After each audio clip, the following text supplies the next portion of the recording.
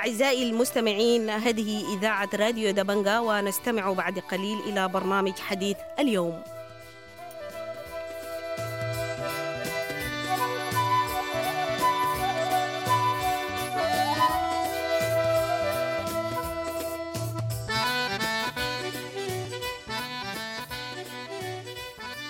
أهلا ومرحبا بكم مستمعي الراديو دبنقا الأعزاء في حلقة جديدة من برنامج حديث اليوم، وفيها نقدم لكم مختصر من المؤتمر الصحفي الذي أقامه وزير المالية والتخطيط الاقتصادي الدكتور جبريل ابراهيم يوم الاثنين 26 من فبراير الجاري ببورت السودان، فلنستمع إليه. الحرب فرضت علينا ظروف اقتصادية استثنائية. إيرادات الدولة انخفضت بنسبة أكبر من 80%، وده طبعا عيب التركيز على العاصمة في كل شيء، بما في ذلك المصانع، الشركات الكبيرة، شركات الاتصالات، كل جهة ممكن تكون إيرادية للدولة كانت موجودة في العاصمة، وعندما تعطل العمل في العاصمة تعطلت مصادر الإيرادات وضعف الوضع بصورة كبيرة جدا. اجتهدنا خلال هذه الفترة أن نعيد ترتيب أولويات وزارة المالية وأولويات الدولة، بحيث نفي أولا بالتزامات المجهود الحربي عموما، التزامات القوات النظامية بصورة خاصة، وثم الوفاء بأيضا إغاثة أهلنا الذين تضرروا وهجروا من ديارهم، ثم الاهتمام بالصحة، لأن الحرب نفسها خلقت ظروف صحية صعبة جدا لابد من التعامل معها، وخاصة قد فقدنا مخزوننا من الدواء والمستهلكات الطبية اللي تبلغ أكثر من 500 مليون دولار في الحرب في الخرطوم، وبالتالي لابد من استعاضة كل هذا، وهذا يتطلب وقت وجهد وبذل كبير جدا، لأن احنا ندي أولوية كبيرة للقطاع الصحي. ثم للفصل الأول، وأنتم تعلمون أننا اتخذنا قرار بإيقاف كل العلاوات الإضافية والبدلات المختلفة، وقصرنا الأمر على المرتب الأساسي للناس، بما في ذلك طبعا غلاء المعيشة. وبالنسبة للعاملين المرتب بياخذوا 60%، وبالنسبة للموظفين بياخذوا فقط 60% من مرتباتهم، في الوقت العامل بياخذ 100% من مرتبه. ده كله لأن الموارد ما متاحة وقليلة وشحيحة، والطلب على هذه الموارد الشحيحة طلب كبير جدا. نحن حريصين في ذات الوقت أن نعظم الإيرادات وندفع بالهيئات والشركات التابعة للدولة بأن تقيد وتقتصد في مصروفاتها للحد الأقصى، وفي نفس الوقت تبذل جهد أكبر في زيادة إيراداتها.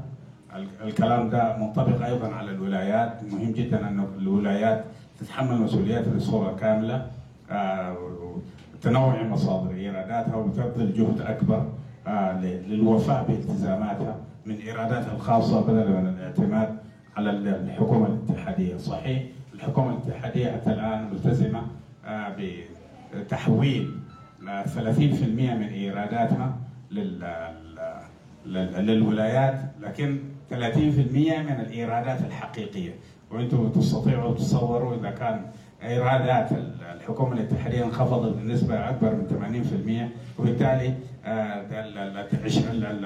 الأقل من 20% تأخذ منها 30%، هتكون النسبة صغيرة جدا، اللي هو حوالي 6% من الإيرادات الاتحادية. وبذلك الولايات أن تبذل جهد لتغطية هذا العجز بجهدها الإيرادي، ونفتكر أنها هي ما استكملت جهدها وصارت معتمدة على الحكومة الاتحادية لدرجة كبيرة، وآن الأوان أن الولايات تتحمل مسؤولياتها وتبذل مجهودات أكبر. هذا لا يعني أننا لا نراعي ظروف الولايات المتأثرة بالحرب هو بصورة طبيعية هي ما تستطيع أن تحقق أي شكل من أشكال الإيرادات، وبالتالي تأخذ الأولوية في المبالغ التي تخصص للولايات، وأيضا تسعى الحكومة الاتحادية لدفع بعض الموارد لهذه الولايات، وعلى رأسها ولاية الخرطوم للتأكد من أن الولاية قادرة على تسيير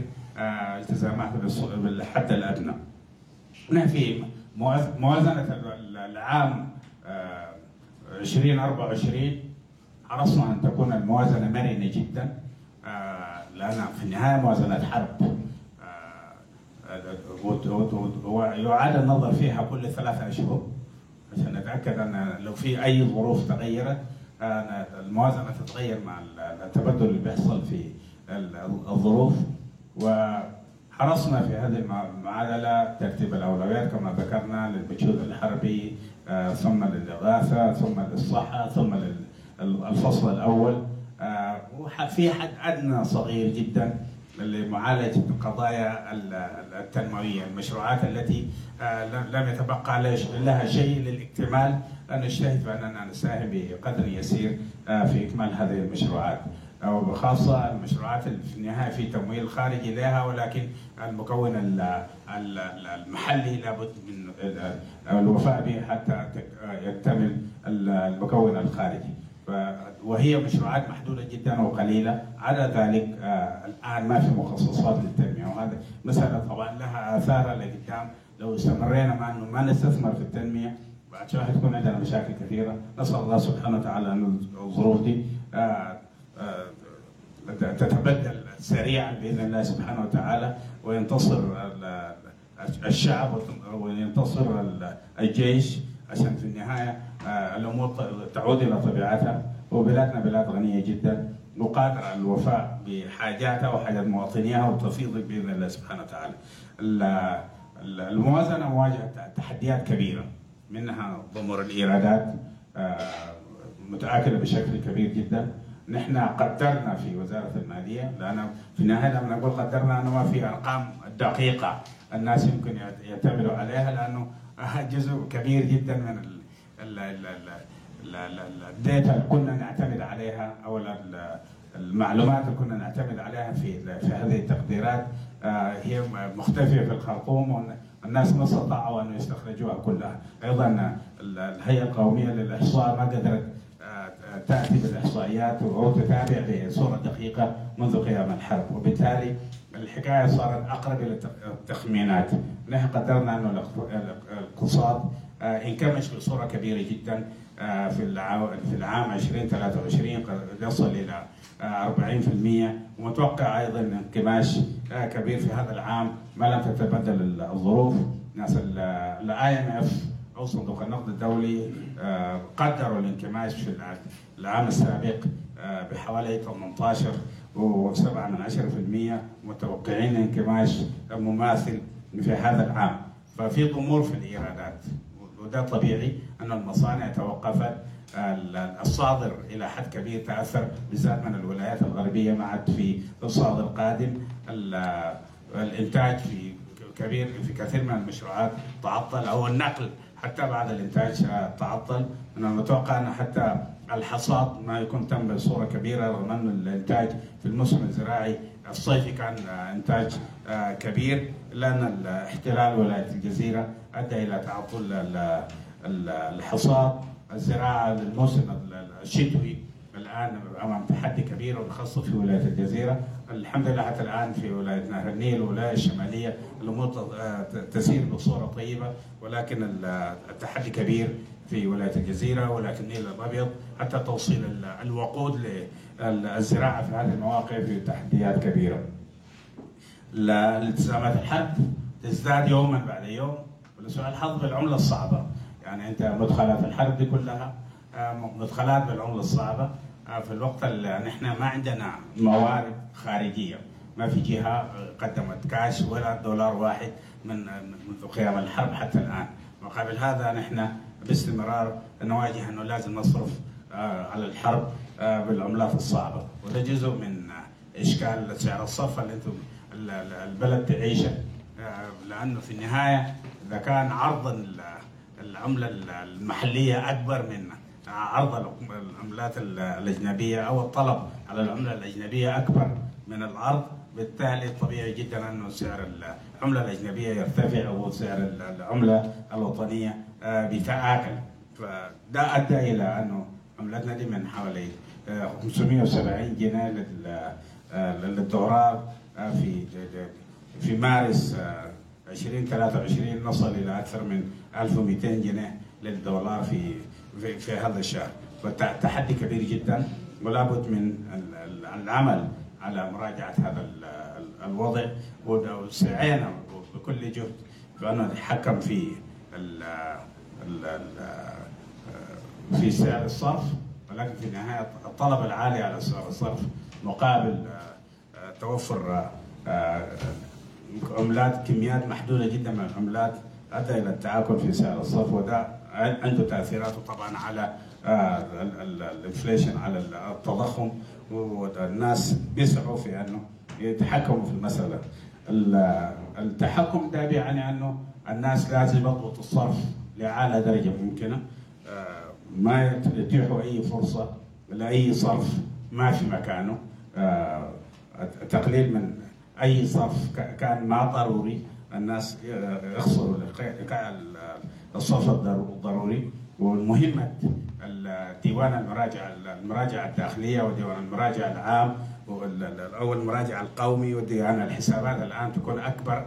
نحن عايزينهم يبذلوا جهد أكبر، يكونوا مزعجين أكثر في التأكد من أن الصرف وفق الشيء المتفق عليه في الموازنة، عشان ما نصل لأي شكل من أشكال الاضطراب اللي ممكن بيحصل في الموازنة بسبب الشح الموارد.